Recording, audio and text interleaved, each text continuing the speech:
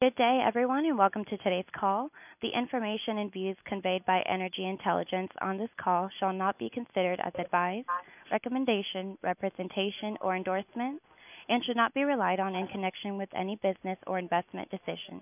Any use of such information by any person or organization is at such person's or organization's full risk. At this time, all participants are in a listen-only mode. Later, you will have the opportunity to ask questions during the question and answer session. Please note this call is being recorded. I will be standing by should you need any assistance. It is now my pleasure to turn the conference over to Jim Washer. Please go ahead. Thank you. Hello and welcome to today's Energy Intelligence Virtual Roundtable.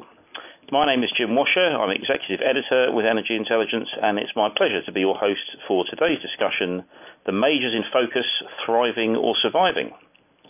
Now, the downturn, of course, has been tough for the majors. When oil prices started falling in 2014, many of them were already under pressure from investors to rein in capital spending and improve returns. But the slump in prices really forced them to re-examine strategy, to look at how and where they were spending money and how they were running their businesses. They've all tried to maintain dividends, they've all tried to cut costs and lower break-even prices, but some, of course, have done better than others. So to talk about these issues and assess how well the majors are doing, individually and as a group, I'm joined by three of my colleagues. In the US, from Energy Intelligence's Research and Advisory Group, our Director of Industry Analysis, Monica Enfield, and one of our senior editors and correspondents on the corporate beat, Paul Moroli. And with me here in London, our senior corporate correspondent, John Mannering. Monica, Paul and John, welcome and thank you for joining us today. So Monica, if I can start with you. The downturn put pressure on the majors and their business models, and they largely responded to the retrenchment in similar ways in 2015 and 2016.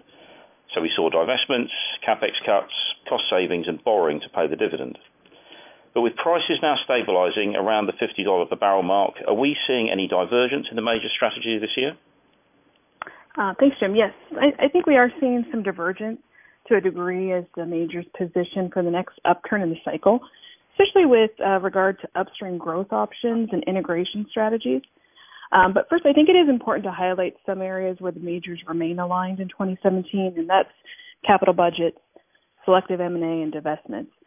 On CapEx, we see the majors outlining, continued cautious capital plans for 2017, essentially remaining flat with 2016 levels, although Shell and Exxon have shown some increases.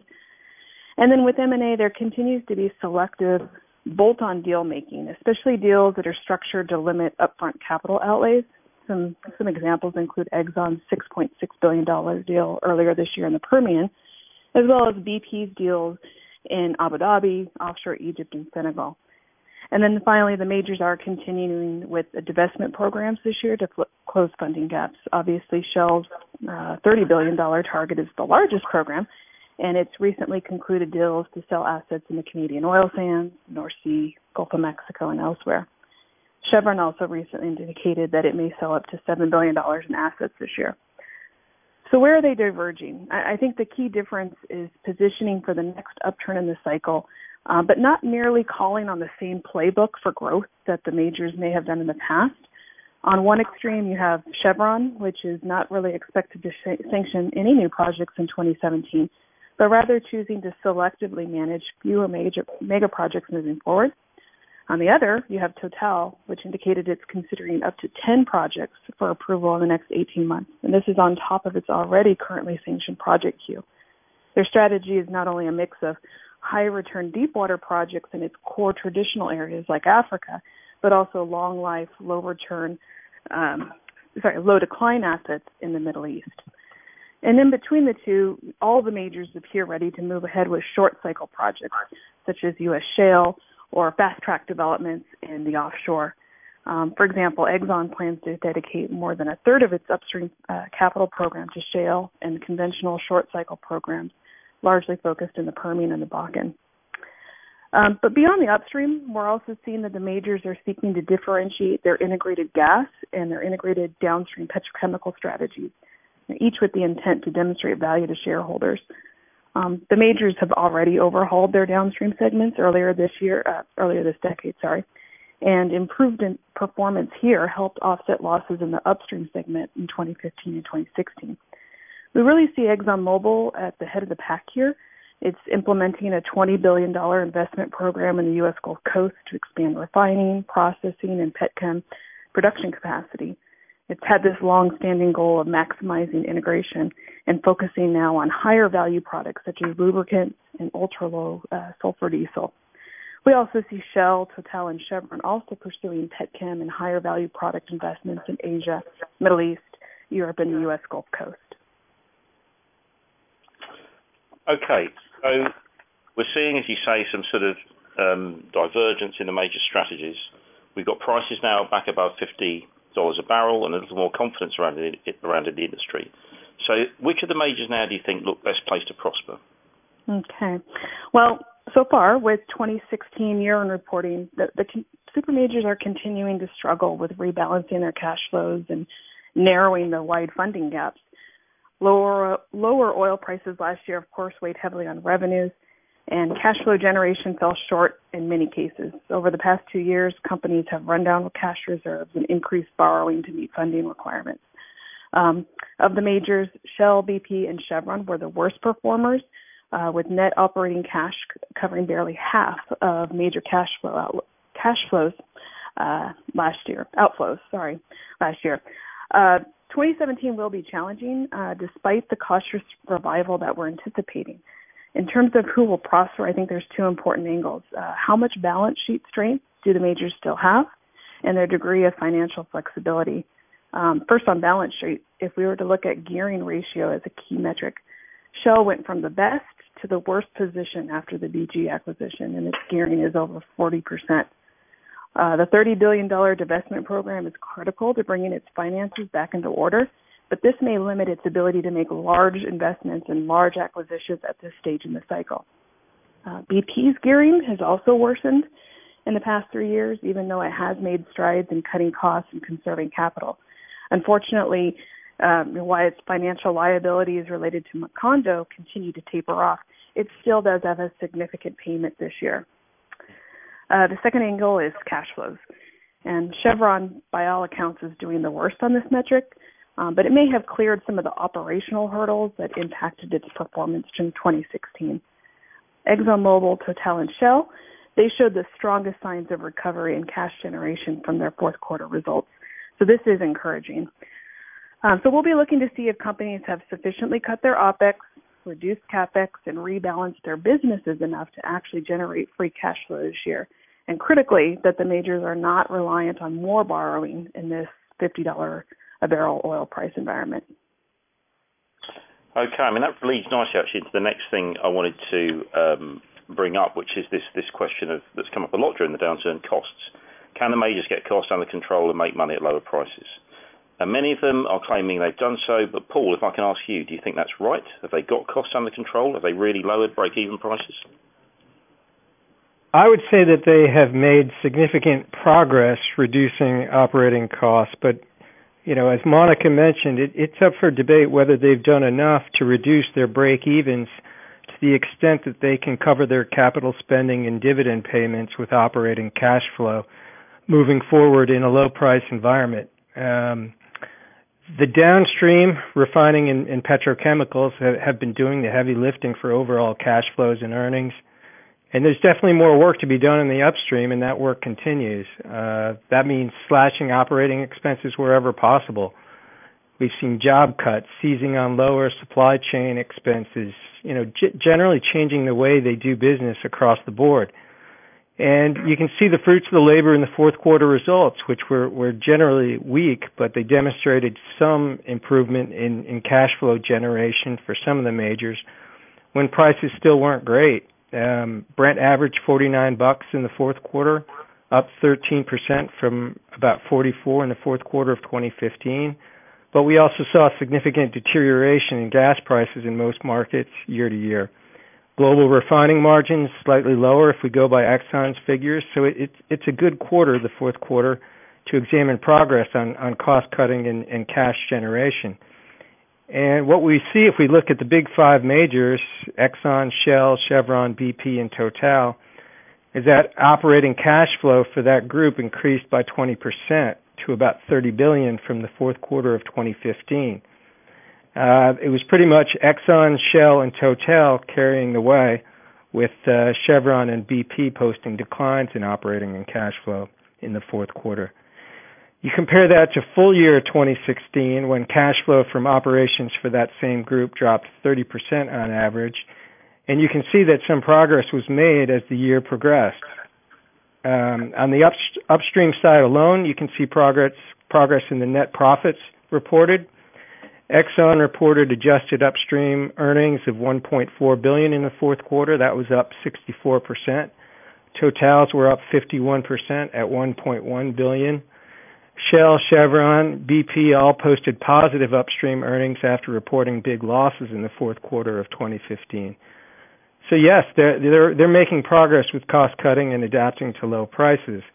If you annualize the fourth quarter performance and assume improved pricing in 2017, you start to feel better about the majors than you did a year or two ago. The question is, will these improvements in operating costs and capital efficiency be enough in the near future to cover the capex and dividends? And I think that's the key question, as Monica mentioned, for the entire group in 2017.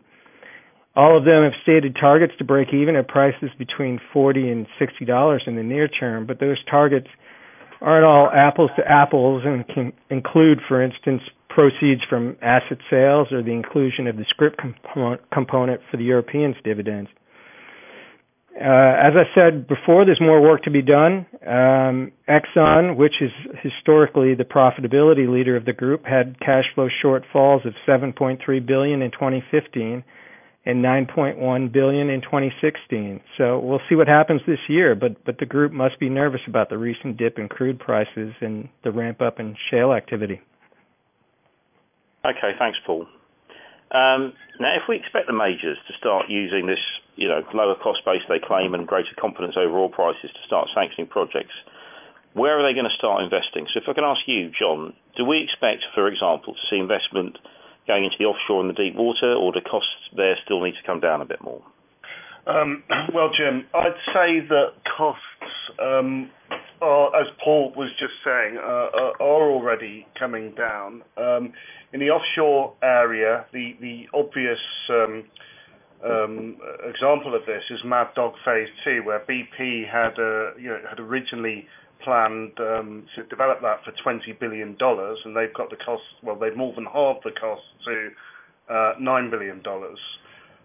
If you look at some analysis that Wood Mackenzie did recently in the North Sea, they found that on the UK side of the North Sea, OPEX per barrel has fallen 40% since late 2014, while in the Norwegian sector it's fallen 30%. And they're saying that even upfront development capex has also fallen by about a quarter.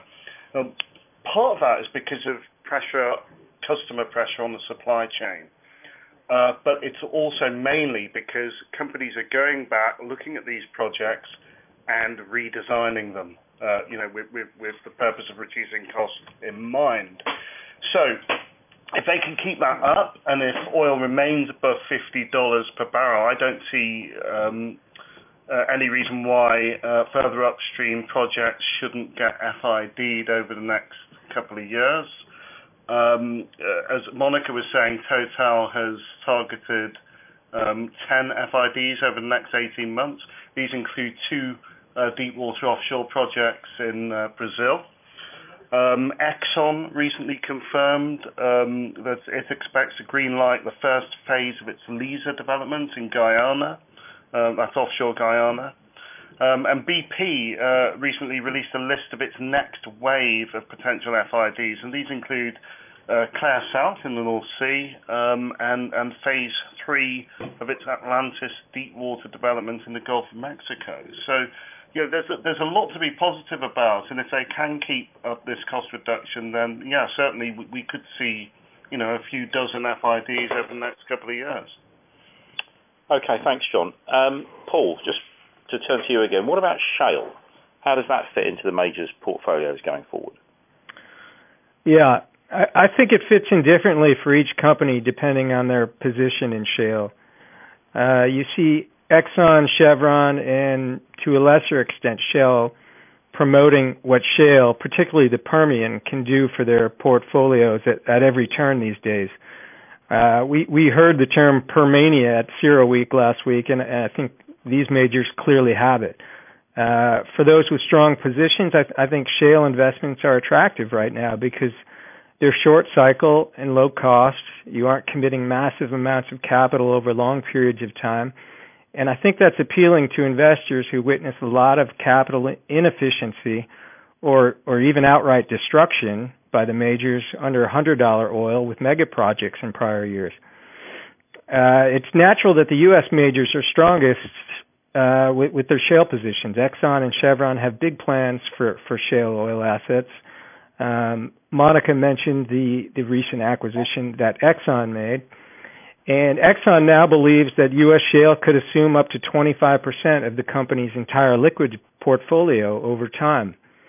At the company's strategy presentation in New York earlier this month, new Exxon CEO Darren Woods said the company's production from the Permian and Bakken oil plays could alone top 750,000 BOE per day in 2025, up from below 200,000 BOE per day last year.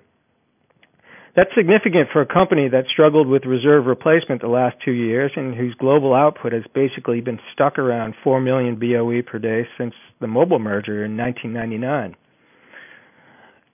Similar story at Chevron. 2 million net acres in the Permian, including 85% with no or low royalty rates, about 9.3 billion BOE in resource potential.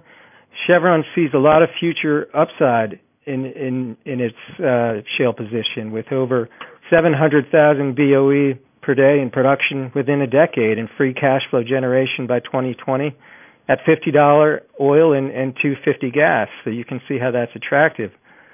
On the other side, you have Total and BP who are looking at U.S. shale and saying, hey, the cost of entry is way too high and this is not for us.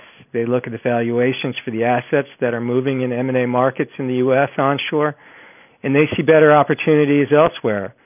If you're late to the game, I think that makes a lot of sense. BP sees better shale opportunities in Argentina's Vaca Muerta than in the Permian due to the cost of entry issues. Total's the same way. In fact, Total CEO has been very outspoken about U.S. shale. He's run the numbers on it and said flatly that it's too expensive for the company. He won't buy assets he thinks are valued at $80 per barrel in this market. Instead, Total went out recently and bought $2.2 billion in offshore assets from Petrobras in Brazil. It's a market Total understands better, and it sees higher returns from it ultimately down the road. But, all of the majors agree that shale can't carry their portfolios. It can be an important piece of it, but it can't carry it in terms of reserve replacement and sustaining or growing production volumes. There's got to be a balance of long cycle, bigger projects in deep water, conventional, international, oil sands, whatever, to make the business model work. And, the dark side of U.S. shale is, of course, natural gas. A lot of this oil acreage, shale oil acreage, can produce significant amounts of natural gas where prices have been perpetually depressed. That can hamper returns. Just look at Exxon's U.S. upstream. It hasn't turned a profit since the fourth quarter of 2014 because it's getting killed by being the U.S. largest gas producer. It's gotten so bad that the company took its first write-down in decades last quarter to account for unprofitable gas assets in the Rocky Mountains that it acquired when it bought XTO in 2010. Okay, thanks, Paul. We'll come back to gas more broadly, I think, in a minute. But I think at this point it may be good to see if we have any questions coming in from our audience. And at this time, if you would like to ask a question, please press the star and 1 on your touch-tone phone. You may withdraw your question at any time by pressing the pound key. Once again, to ask a question, please press the star and 1 on your touch-tone phone. We'll pause for a moment to allow questions to queue. Okay, thank you. While we're waiting, let's go back, as I said, to gas. A lot of the majors, particularly in Europe, have been talking up gas as a transition fuel on the path to a lower carbon economy. Shell, of course, has bet big on gas with the BG deal. But there has been precious little in the way of, for example, new LNG investment by the majors. So, Monica, if I can ask you, how would you characterize the majors' strategy towards gas? Okay. Thanks, Jim. I think this is an important question. The majors have, of course, been the leaders in the LNG space, and the retrenchment obviously has meant a slowing of the greenfield LNG mega projects. But the slowing investment really hasn't changed the super majors' general outlook on an LNG supply gap over the next decade, and this gap is exacerbated by slowing capacity investments.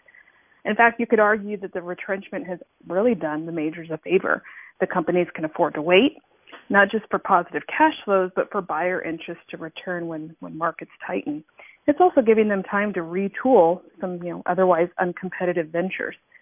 But I would argue that investment in gas overall really hasn't slowed. In fact, it's picked up.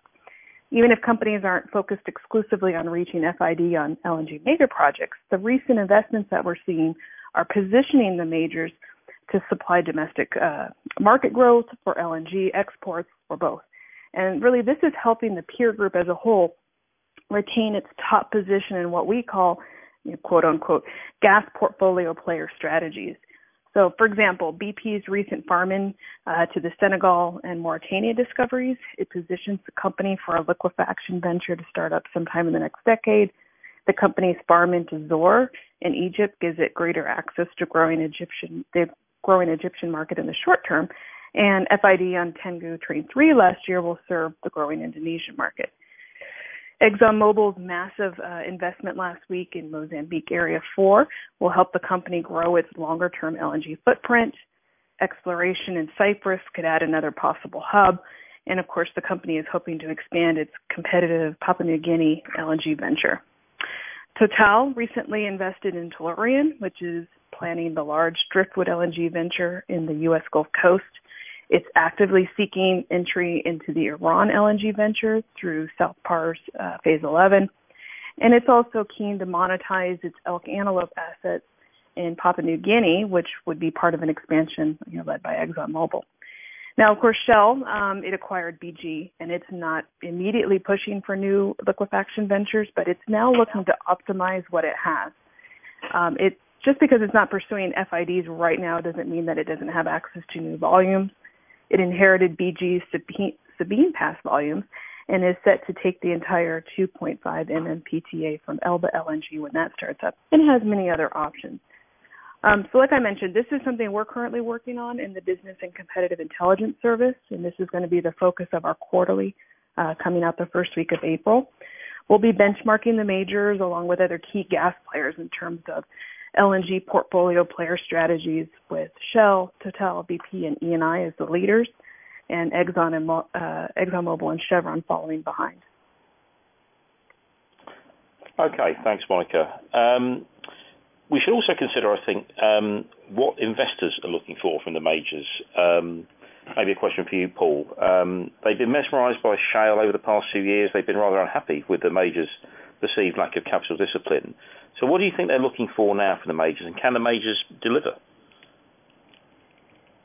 Yeah, I think with investors, you're right. They're not looking at the majors for growth. What they're looking at the majors for are dividends, big ones, and the majors have been paying those out for years. They have multi-year streaks of increasing the dividend on an annual basis. I had an investment banker tell me last week that investors look at major oil stocks like they do electric utilities, keep paying steadily growing dividends, and all is well.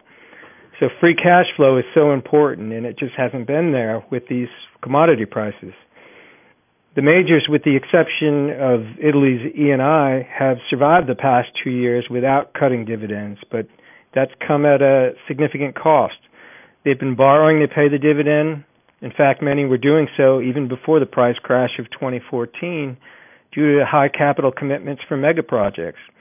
But now you have record debt continuing to rise amid low prices, and credit ratings are deteriorating. Exxon lost its sterling AAA rating with S&P last year, for instance. How long can they sustain that model? It's hard to say. How much stress do you want to put on the balance sheet?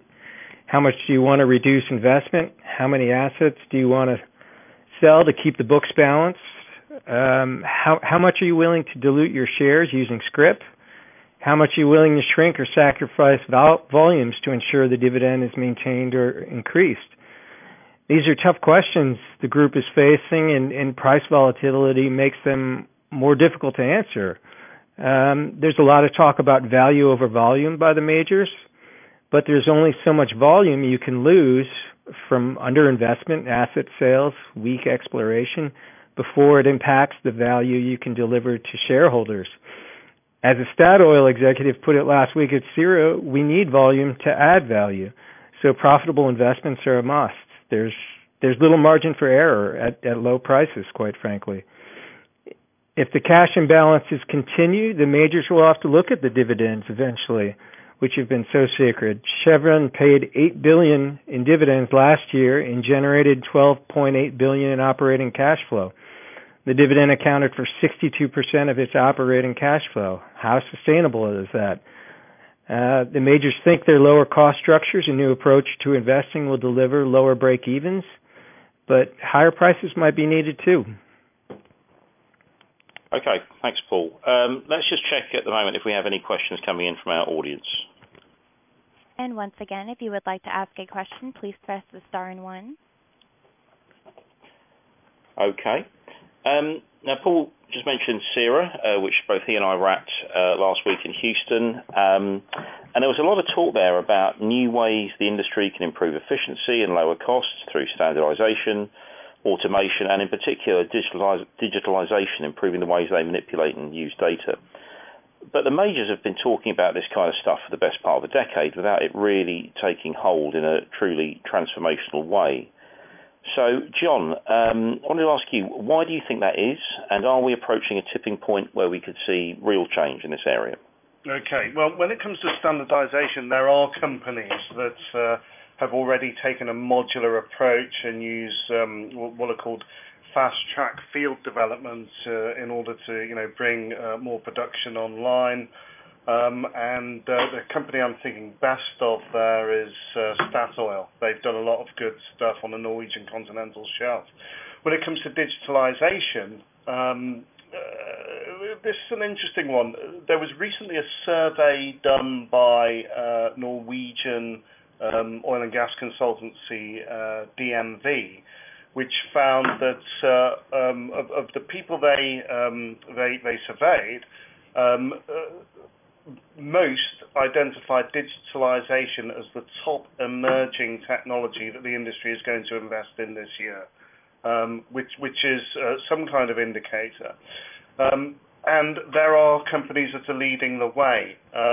BP, for example, has been working with GE Oil and Gas, which is a big proponent of digitalization, to develop a digital system called Plant Operations Advisor, which they've installed on their Atlantis deepwater production platform. This collects data and uses artificial intelligence to deliver notifications of maintenance issues before they become major problems. And BP's upstream chief recently said that this system is going to be rolled out on all its upstream facilities by the end of the year. So BP are moving ahead with this sort of thing. And the reason people want to do that is again, it comes back to cost. If you can take out drillers, if you can take out maintenance people from the upstream, you can save an awful lot of money. These people are expensive. Requiring people to work offshore it requires that you pay them a lot of money. Of course, the holy grail is to have production platforms that are entirely unmanned. And other than a few examples, this isn't common yet, and it might not happen for a long time. But certainly, I think in the Dutch North Sea, there's a tiny little platform that Wintershall is operating, but entirely unmanned. So if they can achieve this digitalization, they can drive costs down. The big problem is it means a change in the personnel, because somebody who is good at drilling, who is good at equipment maintenance, may not necessarily be the sort of person you need to crunch all the big data that's going to be coming off these platforms that enable you to run your operations more efficiently. So talking to GE Oil and Gas recently, I spoke to their head of HR. He said that they've been recruiting people from companies like Apple. They've recruited a guy who is heading up their cloud data operations, and he developed Apple's Siri platform. They've also recruited a professor of astronomy who is a machine learning expert to help them with their industrial Internet of Things. And if you can have more sensors on platforms and more equipment running things remotely, that saves money. Of course, at the moment, I think there was a McKinsey study a while back which identified that of all the sensors and equipment that are on a standard oil platform, only 1% of that data is currently used. And if you can use more of it, you can make it more efficient. So yeah, I think there's a long way to go here. But the big bottleneck is, where do you find the people who can bring this about? Okay, that's interesting. I think with that, we are almost out of time. So it just remains for me to thank everyone who's listened in, and thank, of course, Monica, Paul and John for their thoughtful answers. Our next virtual roundtable takes place next month, so please check our website, www.energyintel.com. So until then, thank you, goodbye, and see you in April.